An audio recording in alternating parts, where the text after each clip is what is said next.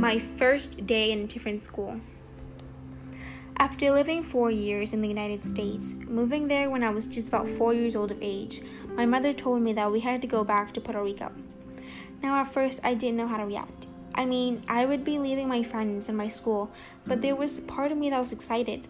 That meant I could go see my family whenever I wanted, and I could meet new people. I was really excited to go exploring this technically new territory. The day we left was so exciting. I was going to be in a plane for technically the first time. When I got on the plane, all I could think about was how much I'm going to miss it there. When we got to Puerto Rico, it was at night. I was surprised of how loud those cookies sounded. I was also astounded and stunned over this island with its beautiful beaches and its amazing castle El Morro. My first night sleeping there, I was literally attacked by mosquitoes in the hot, humid air. But I could quickly get used to this. A month has passed, and it was time for me to be enrolled in a school. I was rather very nervous because all my life I've been timid and shy.